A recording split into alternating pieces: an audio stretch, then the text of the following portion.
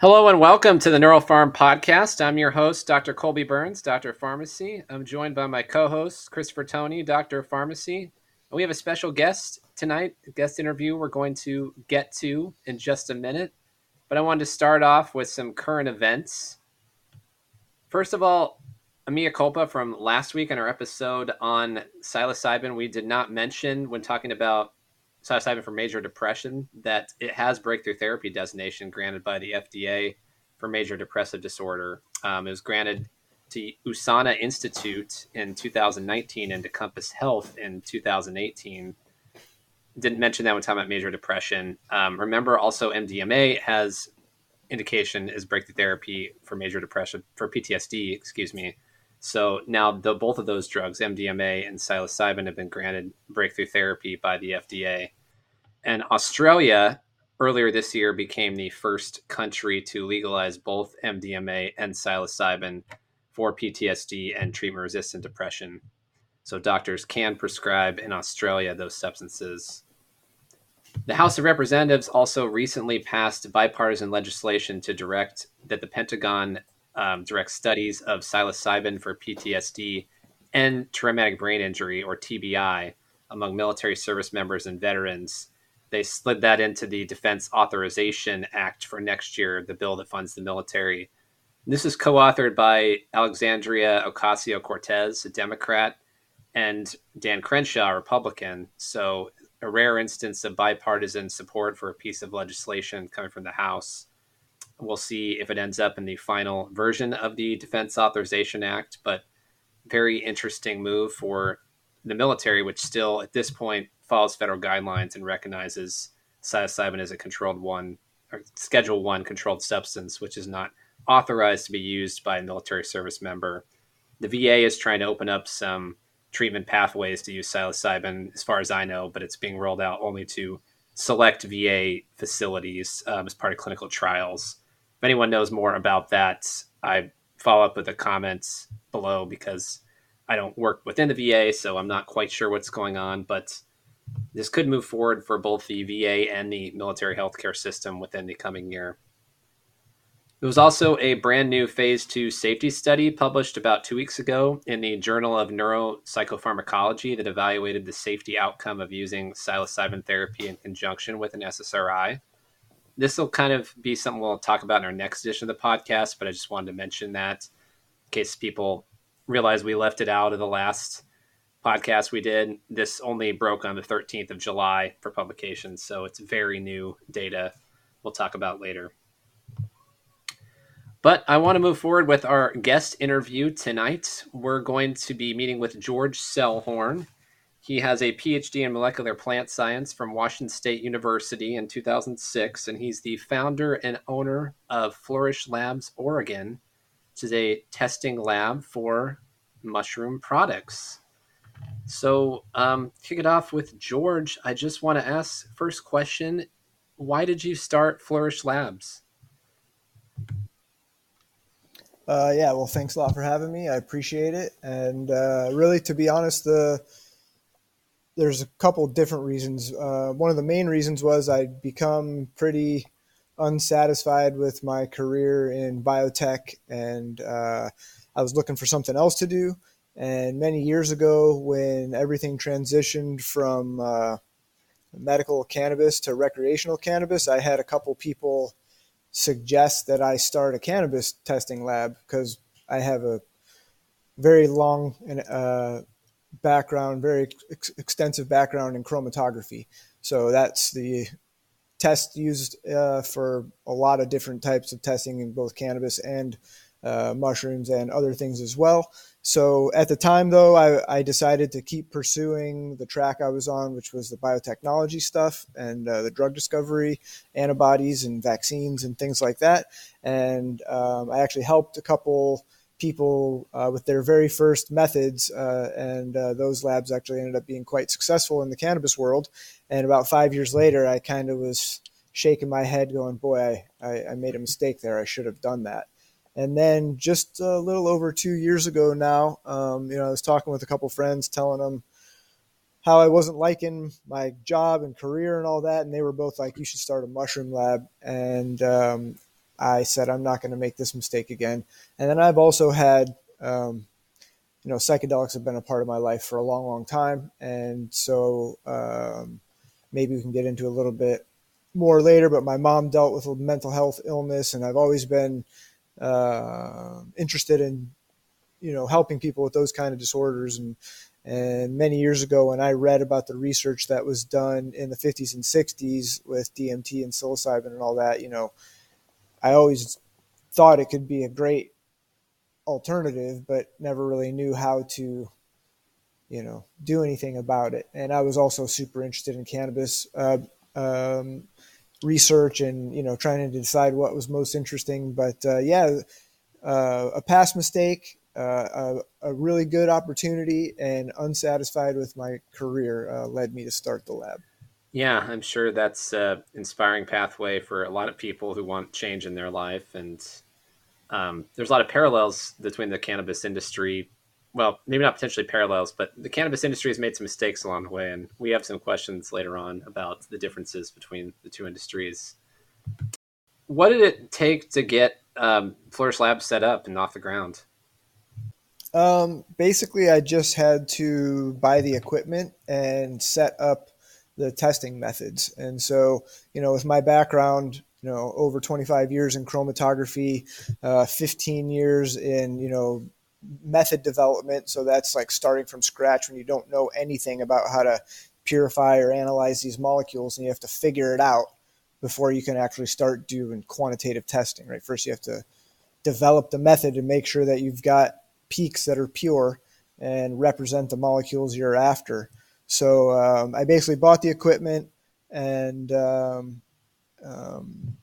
it was Christmas break in 2021. I spent all of Christmas break that I had off of work. I took some extra PTO, and that's when I developed all of the psilocybin testing methods for biomass gummies and chocolate. And I used a little bit of help from a method that I had found online that was developed for LCMS, or liquid chromatography mass spectrometry. And I use LCUV, which is UV light instead of the mass spec as a detection method.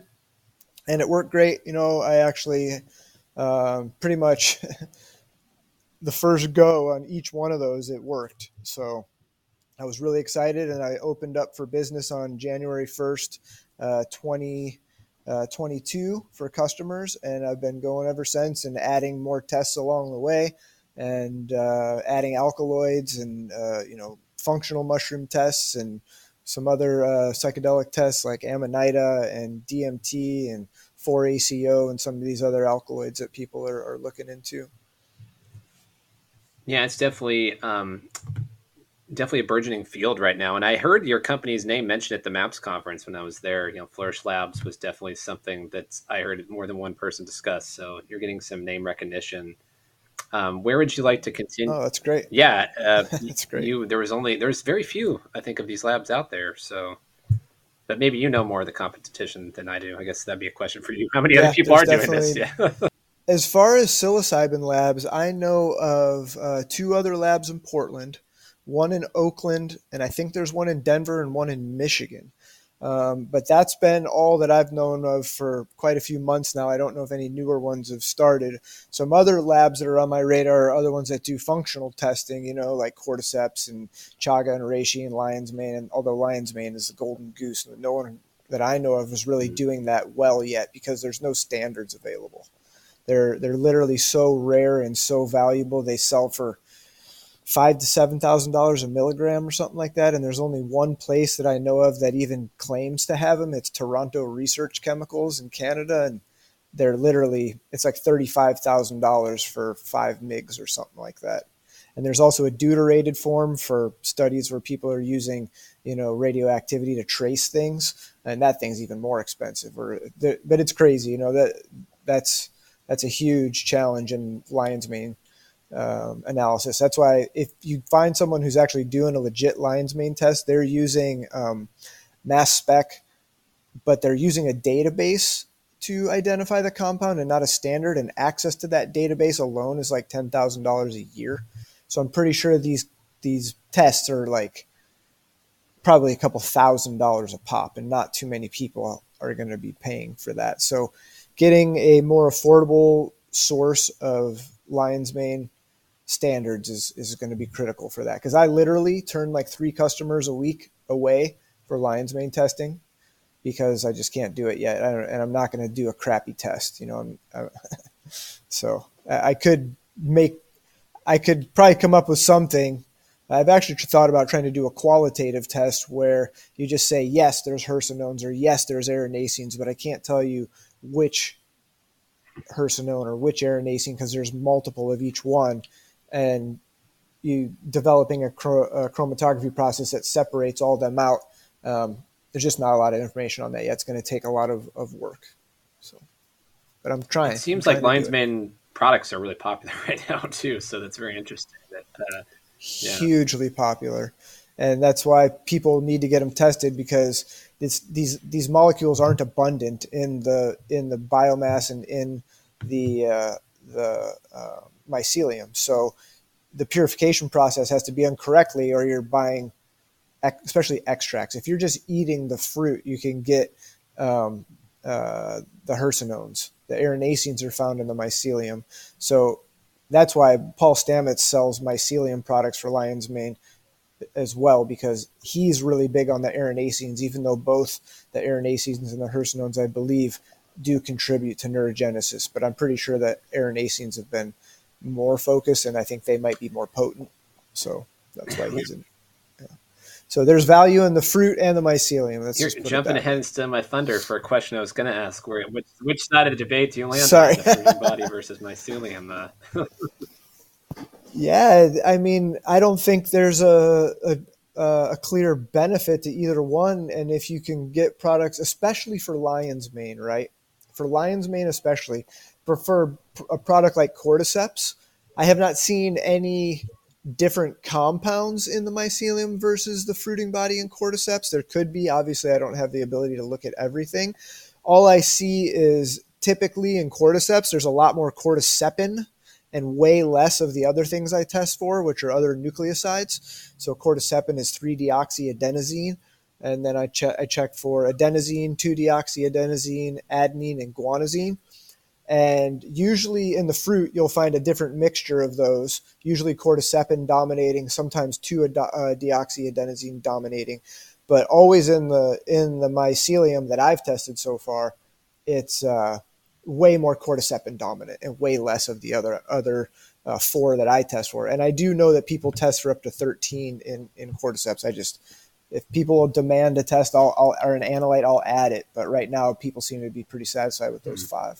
And same thing for psilocybin too. It's like with the fruiting body versus the mycelium. I've had a couple people want to test their mycelium for actives, because then they're really concerned about being able to ship it, right? And while I've had a few people interested in it, they've never followed through and sent the mycelium in for testing. Just recently, I had a local person bring me some, and the mycelium was on a plate, and it had been a little older or been exposed to light. So there were some tiny little fruits on it. So I don't think it was the best sample to say that there's no alkaloids in the mycelium, because there were little tiny fruits. Even though I picked them off before I scraped the mycelium off the plate and tried to test it, I did get like a measurable, detectable, like I could detect it, but I couldn't really quantitate it. So it was below the level of quantitation, but above the limit of detection. So, but again, I think that's not the best example to test mycelium for bioactive alkaloids, because it had some tiny little fruiting bodies on it. So I would way rather see one that came right out of the dark, and I'm testing that in less than 24 hours, scraping the mycelium and trying to test it, right? So that's a much better test.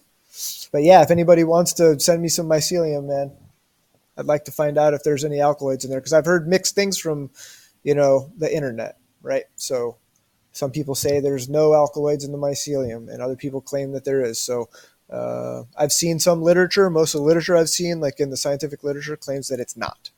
So that's the kind of camp I'm in until I prove myself wrong. Makes sense, yeah. Hey, George, I'm going to ask you a couple questions. You Cool. kind of referred to the cannabis industry earlier. So, how are you basing your business off of the cannabis industry, and how is your business similar to a third-party testing facility in the cannabis industry? Well, I can't say I'm really basing my business off of anything I learned in the cannabis industry because, like you said, it's kind of like in the gold rush. It's like I'm selling shovels instead of trying to go get collect gold. I'm just running it like any laboratory, any business minded laboratory would. I've been a director at Rose City Labs in Portland before, and I've been the principal investigator on labs where I've written grants and had to budget the money and figure out what to buy and when and what not to buy and all that sort of thing. So most of my business approach just comes from trying to run a solid laboratory that's providing my customers with the best data I can possibly provide. So I don't have any accreditations yet, but I operate like I do. I record. Every day I turn the scale on. I calibrate the scale. Every day that or every like 90 days, I'll recalibrate with new certified reference materials and make a new calibration curve when I get new CRMs or if anything moves. Like I have to change the lamp on my machine. I just ordered a new UV lamp because it's starting to not want to turn on sometimes. So when I replace that, I have to recalibrate every single test that's run on that machine. So I have to redo the calibration curves because I changed something. So Mm. under the accreditations and also my day job is I'm a senior scientist in a clinical research lab where we develop new blood tests from dried blood spots. So it's kind of like Theranos, the whole that woman Elizabeth Holmes that just went to prison for claiming they could do all these tests from a drop of blood. Well, the company I work for actually can do that stuff, but it's actually dropped on a blood card, like so it dries the blood spot out so that people can send it in. They don't have to go to the doctor for all these tests. So that lab is regulated by CAP and Mhm. CLIA, these really high level clinical accreditation bodies. And I'm basically taking all of the stuff I'm learning there and applying that to Flourish in that I'm going to be operating under a higher stringency than all of the accreditations I'm even going to go after. So, and I'm doing that because I want people to know that I'm trying my best to provide them with really solid tests that they're going to get results and they can trust them. So that's kind of my business model, in terms of the science side of things. In terms of actual business development, what I'm trying to do is, initially I was just going to be a psilocybin testing lab. And about 5 or 6 months into the psilocybin testing, I expected it to be slow because this was over about year and a half ago, a year and a half ago to about a year ago, and I felt like I needed to branch out, and that's when I started having people contacting me and asking about cordyceps or other um, functional mushrooms. So I was like, I'm silly if I don't start instituting some of these tests. So my recognizing how slow the psilocybin stuff was going to be developing, I decided to put a lot more effort in developing functional tests instead of, because I had already been satisfied with the tests I had for psilocybin and I hadn't been approached much about DMT and 4-ACO and 4-OH, which as soon as people started coming to me with those questions, I put those tests in place right away, especially for people that are having problems where people are knocking their products off and putting 4-ACO in instead of psilocybin. Um, so trying to branch out to increase my customer base was really important for a while, and then now I'm pretty much got just a couple more tests to institute, and I'm going to be done except for lion's mane. So, I've got chaga is up and running, beta glucans is up and running, ammonite is up and running, cordyceps, NN-DMT, 5-MeO DMT. Did I say beta glucans yet? If I didn't, that one. And 4-ACO, 4-OH, and then psilocin, psilocybin, baeocystin, norbaeocystin, and norpsilocin, and I can do all those in gummies, hard candies, biomass, liquid extracts, and dry extracts. So the only other tests I'm getting ready to set up, and then I'm going to call it good, are kratom, because I have a specific customer who's interested in that. Mm-hmm. And then reishi is on the docket right now. So those two are the active ones I'm working on. And once those are done, I think that's pretty much it, except for lion's mane. And that's going to Turkey be, tail? I might Turkey try to do tail? ashwagandha too. Turkey tail, yeah. I do get some, but that's more of a mass spec test. But once I have the mass spec, I can open up even more because there's these analytes in a few mushrooms that are really, there's just no standards for them, right? One of them is PSK or Creston, it's called, and it's the same person that's interested in kratom. She wants me to start testing for this, and I'm going to need a mass spec for that because you just can't get reliable reference material. And then turkey tail, there's these same thing as lion's mane. There's these diterpenoids that there's too many things that co-elute with them, as far as I understand it, with HPLC. So that means under the same peak, you'll have multiple molecules. And when you have a mass spec, you can actually determine more than one molecule under a single peak because of the charge to mass ratio is like a fingerprint. Whereas HPLC UV, you're just looking at the absorbance of UV light, and the different molecules can absorb the same wavelength, but different molecules have different charge to mass ratios. So even if they come out under the same peak on the LC, the mass spec can pick them out. So that's the power of the mass spec. Now, are you working kind of independently at your business, or do you have technicians that help you, that work under you? Yeah, right now it's been 100% me the whole time. I would love to get some help in there, but I'm still a little bit too inconsistent with the revenue. I thought I was there. The first few months of 2023 were amazing, and in May I got completely overwhelmed, and I was getting ready to hire someone, and then I don't know if it's a summertime or if there's more labs out there with competition, but it definitely slowed down the last 6 weeks. I'm hoping it's just a summer lull where everybody got nice weather and they went on vacations and stuff like that. But, I'm just chugging along doing my thing. But I would love to hire a couple technicians. I actually know somebody that's very experienced in the clinical testing world that I work in. And I'm going to do pretty hardcore test validations on all my tests and have them done by another person instead of myself, which can lends legitimacy to it. So I'm going to pay them like a consultant or like a contractor type person to come in, do my test validations, and then I have all that data. I can do them, but this person's actually got more experience than me in validating clinical tests. So it's going to be awesome. I'm really excited for it, but I just need to balance a couple things out and get that done. So awesome. But the psilocybin tests are actually validated at a very low level that I've already done a long time ago, but to determine LOD and LOQ and all that stuff. But we're going to go and characterize these like a CAP-CLIA regulated test. Is psilocybin picking up at all, by the way, for Oregon? I've been curious to see. We talked about Oregon and Colorado in our last session being the two states that have pushed through with quasi-legalization of both of those, of psilocybin. Both of them are doing it a little differently, but Oregon approving it for the clinical setting. I know it's been slow to roll out with all their credentials. The state is requiring the cost of setting up a clinic, but how are things going in Oregon in that regard?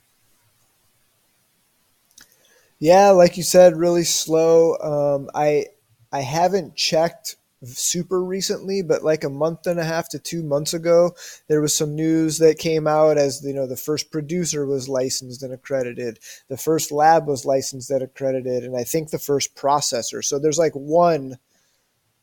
one of each, and I don't think there's any treatment centers open yet, although I could be wrong. Maybe there are now. So there's literally one company in each area that's licensed and accredited, but nobody to sell mushrooms to. as far as I know. This could have changed recently, but I do need to double check on that. I do check every once in a while, but it's been going so darn slow that it kind of lends you to forgetting to check. Is there only one supplier as well, or? Well, as far as I know, yeah, there's one producer operation that's approved and accredited. But again, that was at least like 6 to 8 weeks ago, so maybe more have. But I don't know of any places you can actually go and get therapy yet. But Yeah. like I said, I'm not an expert in that area. Sorry, for a second. With regards, let's go back to psilocybin for a second. Potency. So one thing that's always been interesting to me is that it's dosed based on in clinical settings on the dry weight of the mushroom.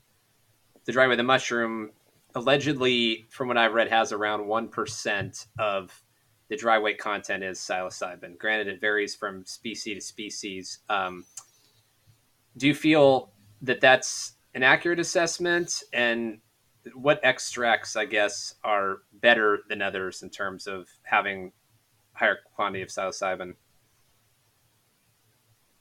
Sure.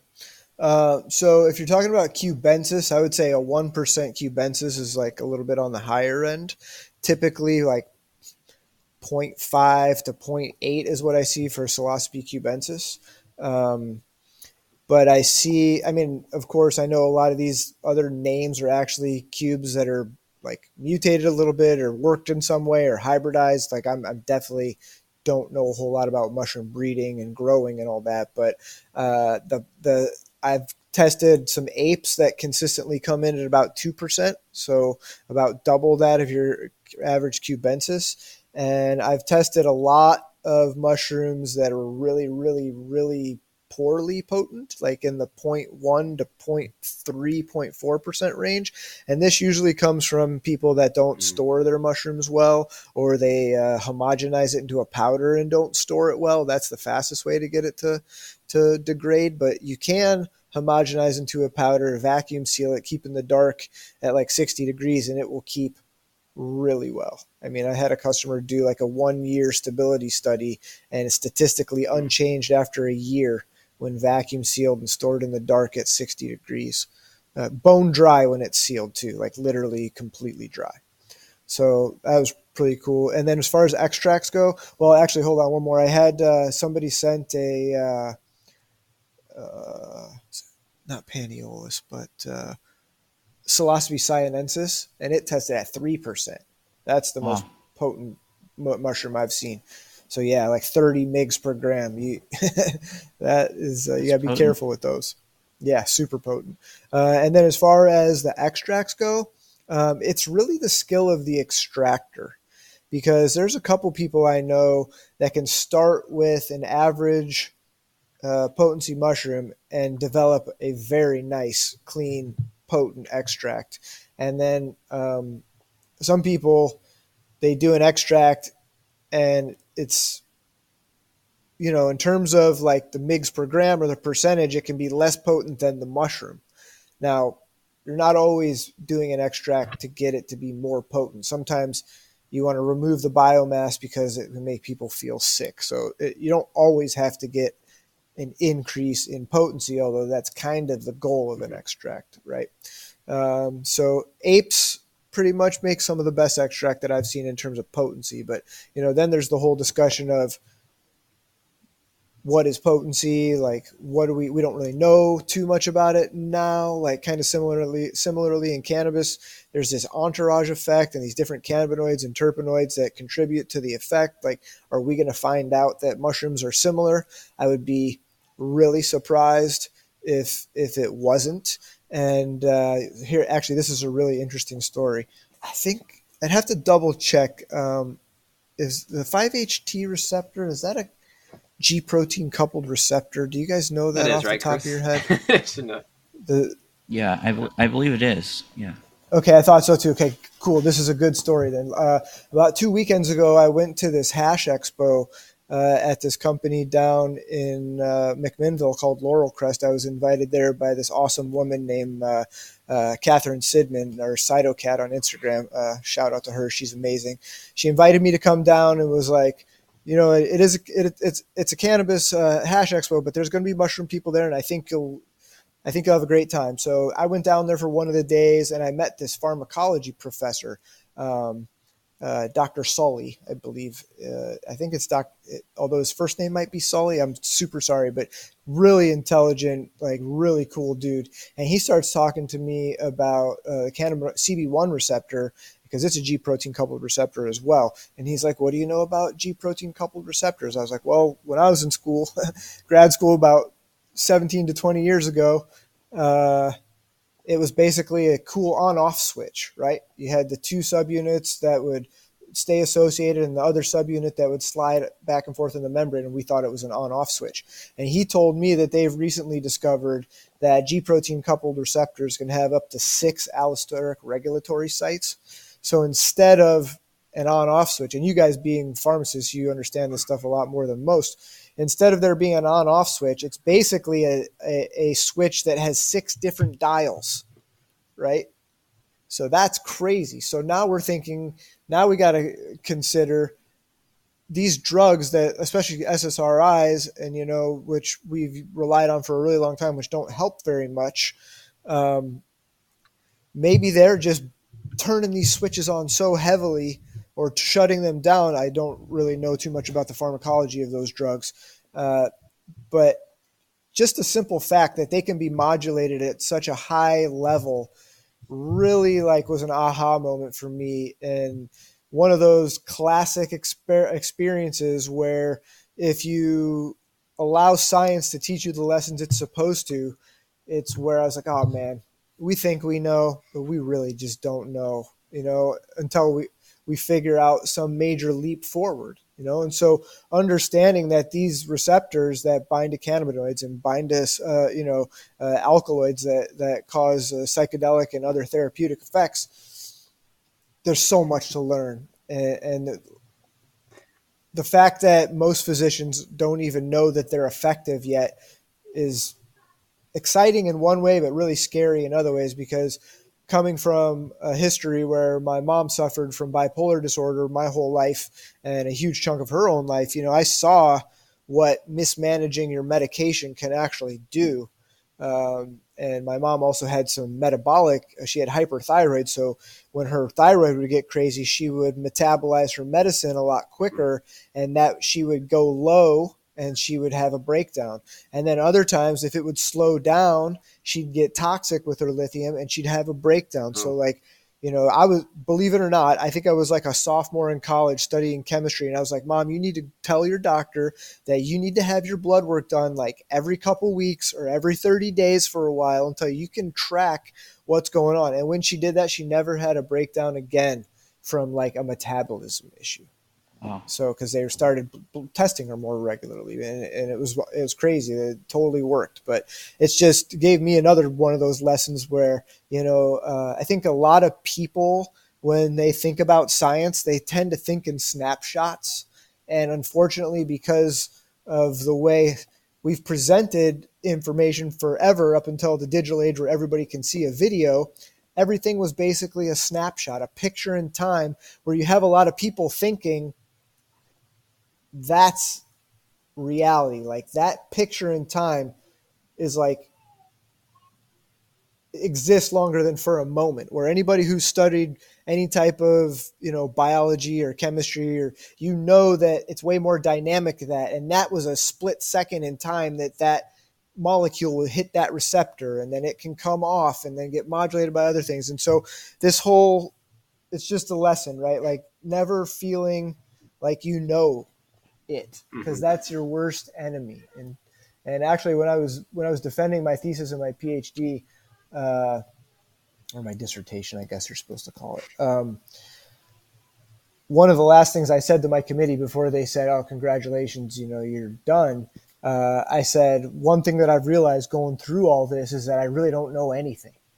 And right. One of them basically said, "Well, that's why you're getting granted your doctorate today, because you've learned how to think about this stuff.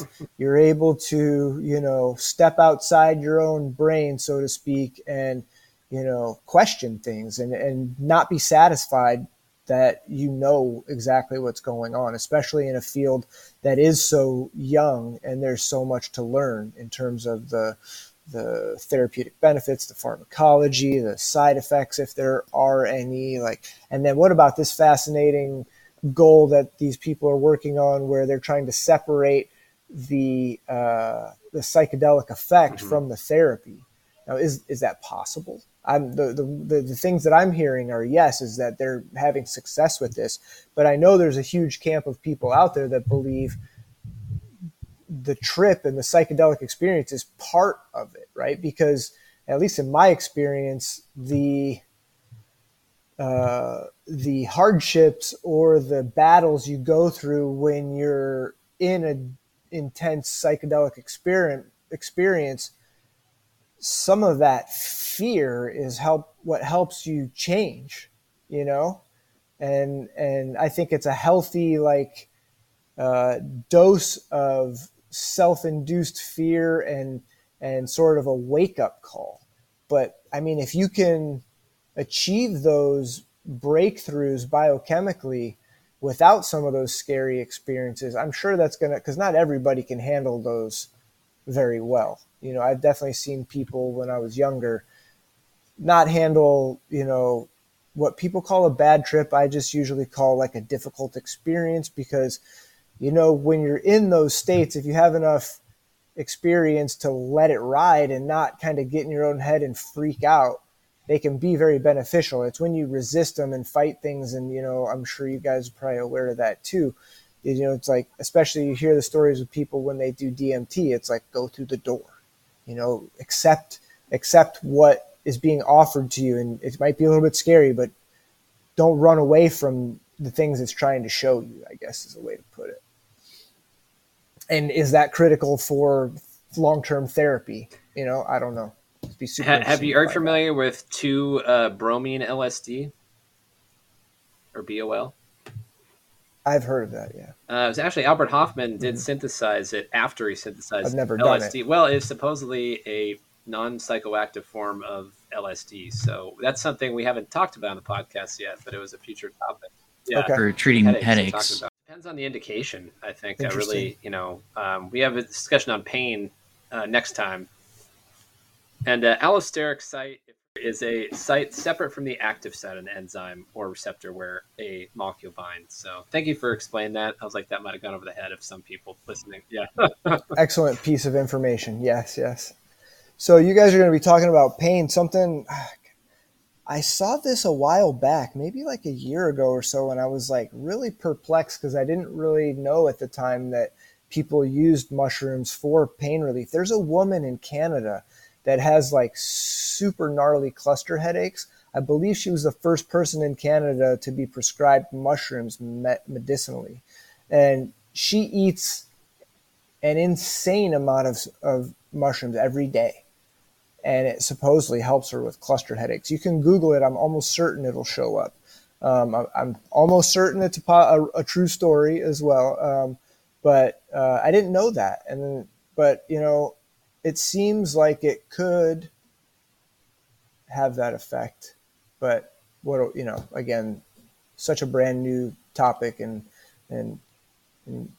placebo effect can be really strong. But the amount of mushrooms she was eating was insane. Like, it would make a normal person trip for a week.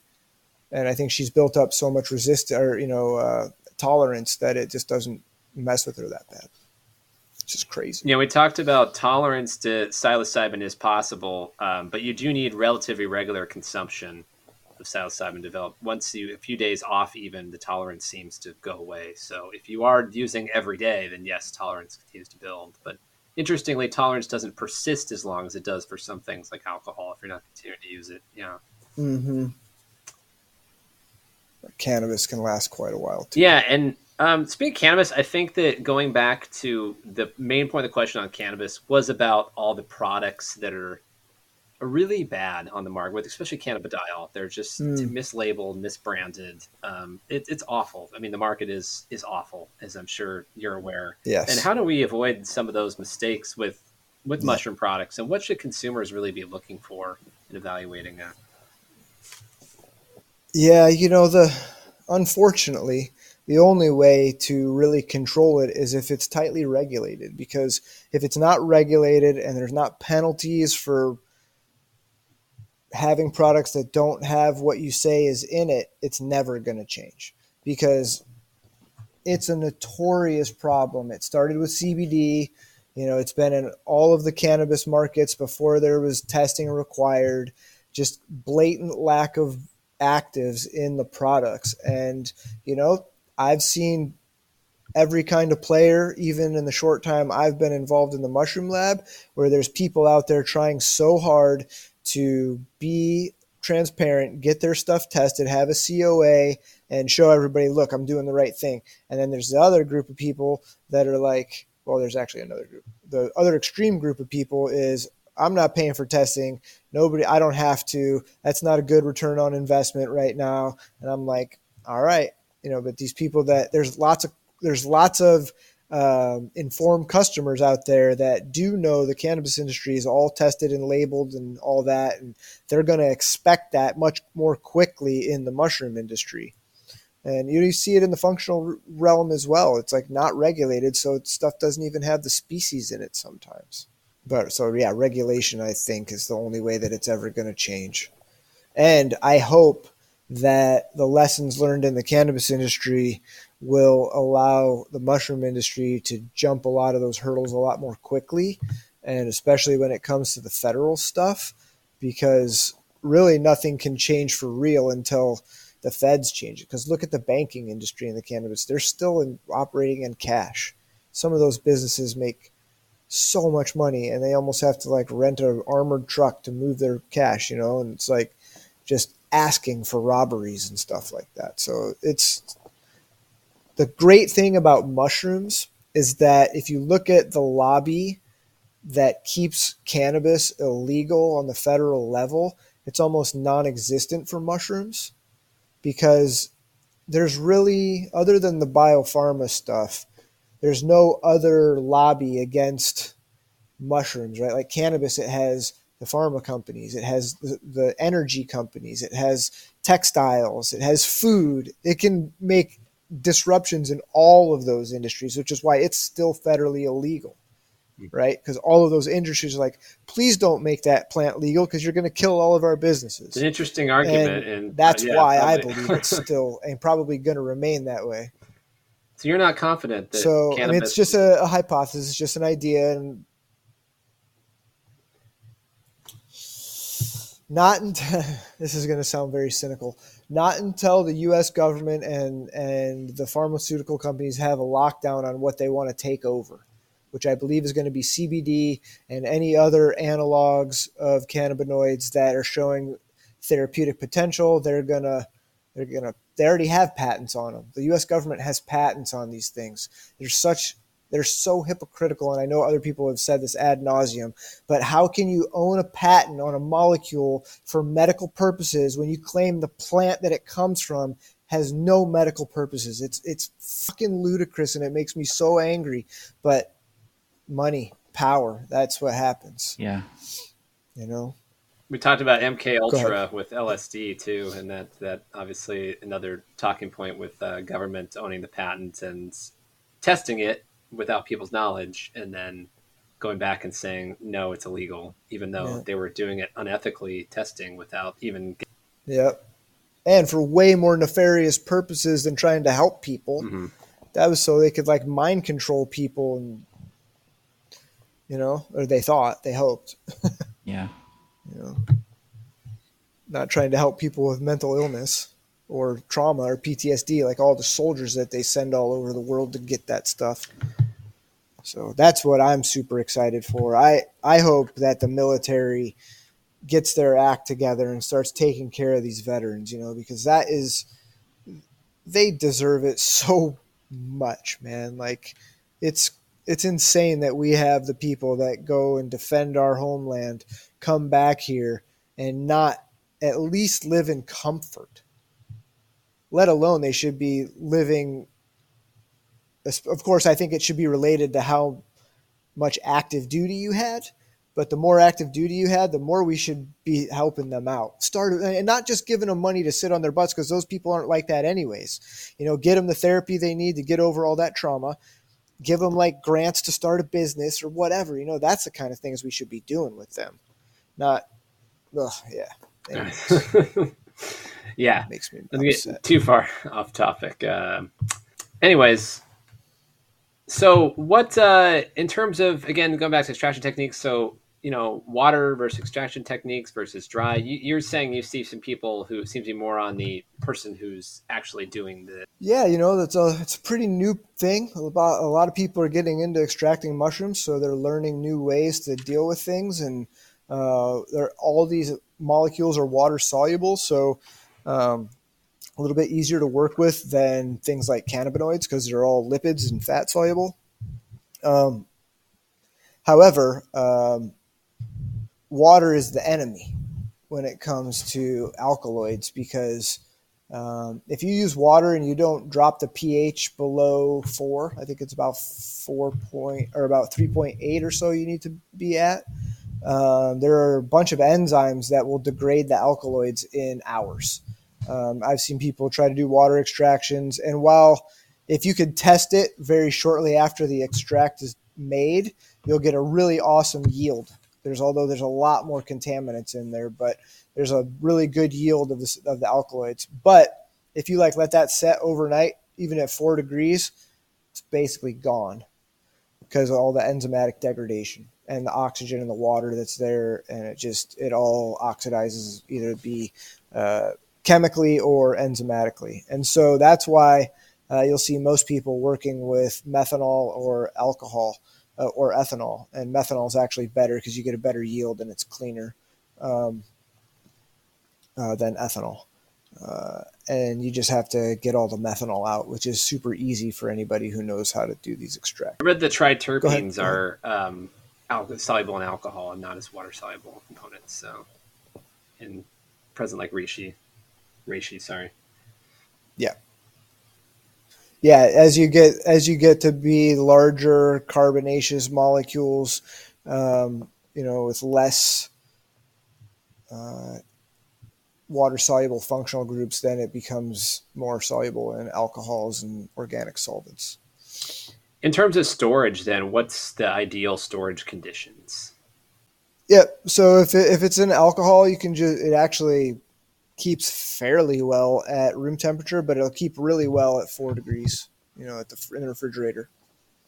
So alcohol extracts are pretty darn stable. All of the certified reference materials are in methanol, and they're very stable, especially if you can keep them in the freezer. Like I keep all my CRMs at minus 30, and I can have a working solution of psilocin and psilocybin at 125 parts per million, and it will easily test well within the 20. I actually like to keep it within 10 to 15% drift from the known amount for 2 to 3 weeks at least. So you can get 4 weeks out of a working solution if you basically take it out of the freezer, put it in the machine, let it take its aliquot to do the standard, the control, and then go put it right back in the freezer, and they last. Wrap it with parafilm, of course, and then the stability is incredible in alcohol. So, but that's also a pure molecule. If you have an extract, it might be a little less stable. But again, if you're in an environment where there's no oxygen or very little oxygen, it's cold, and it's solvent, so you're not going to have pH or enzyme activity. It's pretty stable. Yeah. And then some people are making powders where they do the extract and then they boil off all the solvent and they get a powder. It's like a crystalline sort of powder. It's usually very water soluble or methanol soluble. It goes right back in. I love working with those because they're so nice. They just go back into solution super easily. I don't have to do any extracting or anything. The powders I've seen more commonly, do you happen to put them in your coffee or tea? That's something I hear a lot of people doing these days. You absolutely can, 100%. Yeah, we'll go right in. Just don't want to do it when it's super duper hot, Mm-hmm. But, the alkaloids are fairly heat stable for a short period of time. They can handle 60 degrees Celsius for an hour before they really start to break down too much. So you could easily put it in a beverage, a warm beverage, and it'll do the trick. Well, we're almost at over 15 minutes. Anything, Chris, that you want to jump in and? No, I think he pretty much answered all the questions that I had come up with. I think it was pretty thorough. Why the name Flourish Labs? We'll end with that question. I just Flourish reminded me of mushrooms coming up in the spring or something, you know. It's funny. I don't consider myself a very creative person, especially when it comes to artistic stuff. Like, my creative side is more of like coming up with experiments to do, but artistically not so much. So I think I came up with it fairly quickly, and when I told my wife and daughter, they're like, "Oh, we really like it." So I was like, let's go with it. And there is a Flourish Labs that is in Canada, and it has something to do with mushrooms. But since I figured it was international, I would just do it. And then it turns out there's another Flourish Labs, but it's like a wellness thing. It's not. I don't think it's mushroom associated. But yeah, I just thought it sounded really cool. It is a good name. I agree. Helping you flourish. So it's Flourish Labs, Oregon. As you mentioned, there Appreciate are it. other Flourish Labs. So if you're looking for George, his company, it is Flourish Labs, Oregon. So we can provide your contact information in the notes. So if people want to reach out with any other questions or have a sample to provide, know where to go. I also want to close. That'd be great. Yeah. And close with thank you for joining us, George. And thank you for joining us. Next time we'll be talking about psilocybin for pain in our next edition with Dr. Chris, Tony, and myself. So make sure to stick around and tune in next time. Click to like and subscribe or leave a comment if you wish to. This podcast is presented for educational and informational purposes only. As licensed pharmacists, we do not advocate for the self-administration of products designed to be given only under medical supervision, nor do we recommend for or against the use of products listed as Schedule 1 under Drug Enforcement Administration guidance, nor do we recommend using prescription-only products that have not been prescribed to you by a licensed prescriber. We assume no responsibility for any legal repercussions that may occur to the individual after the use of federally illicit substances.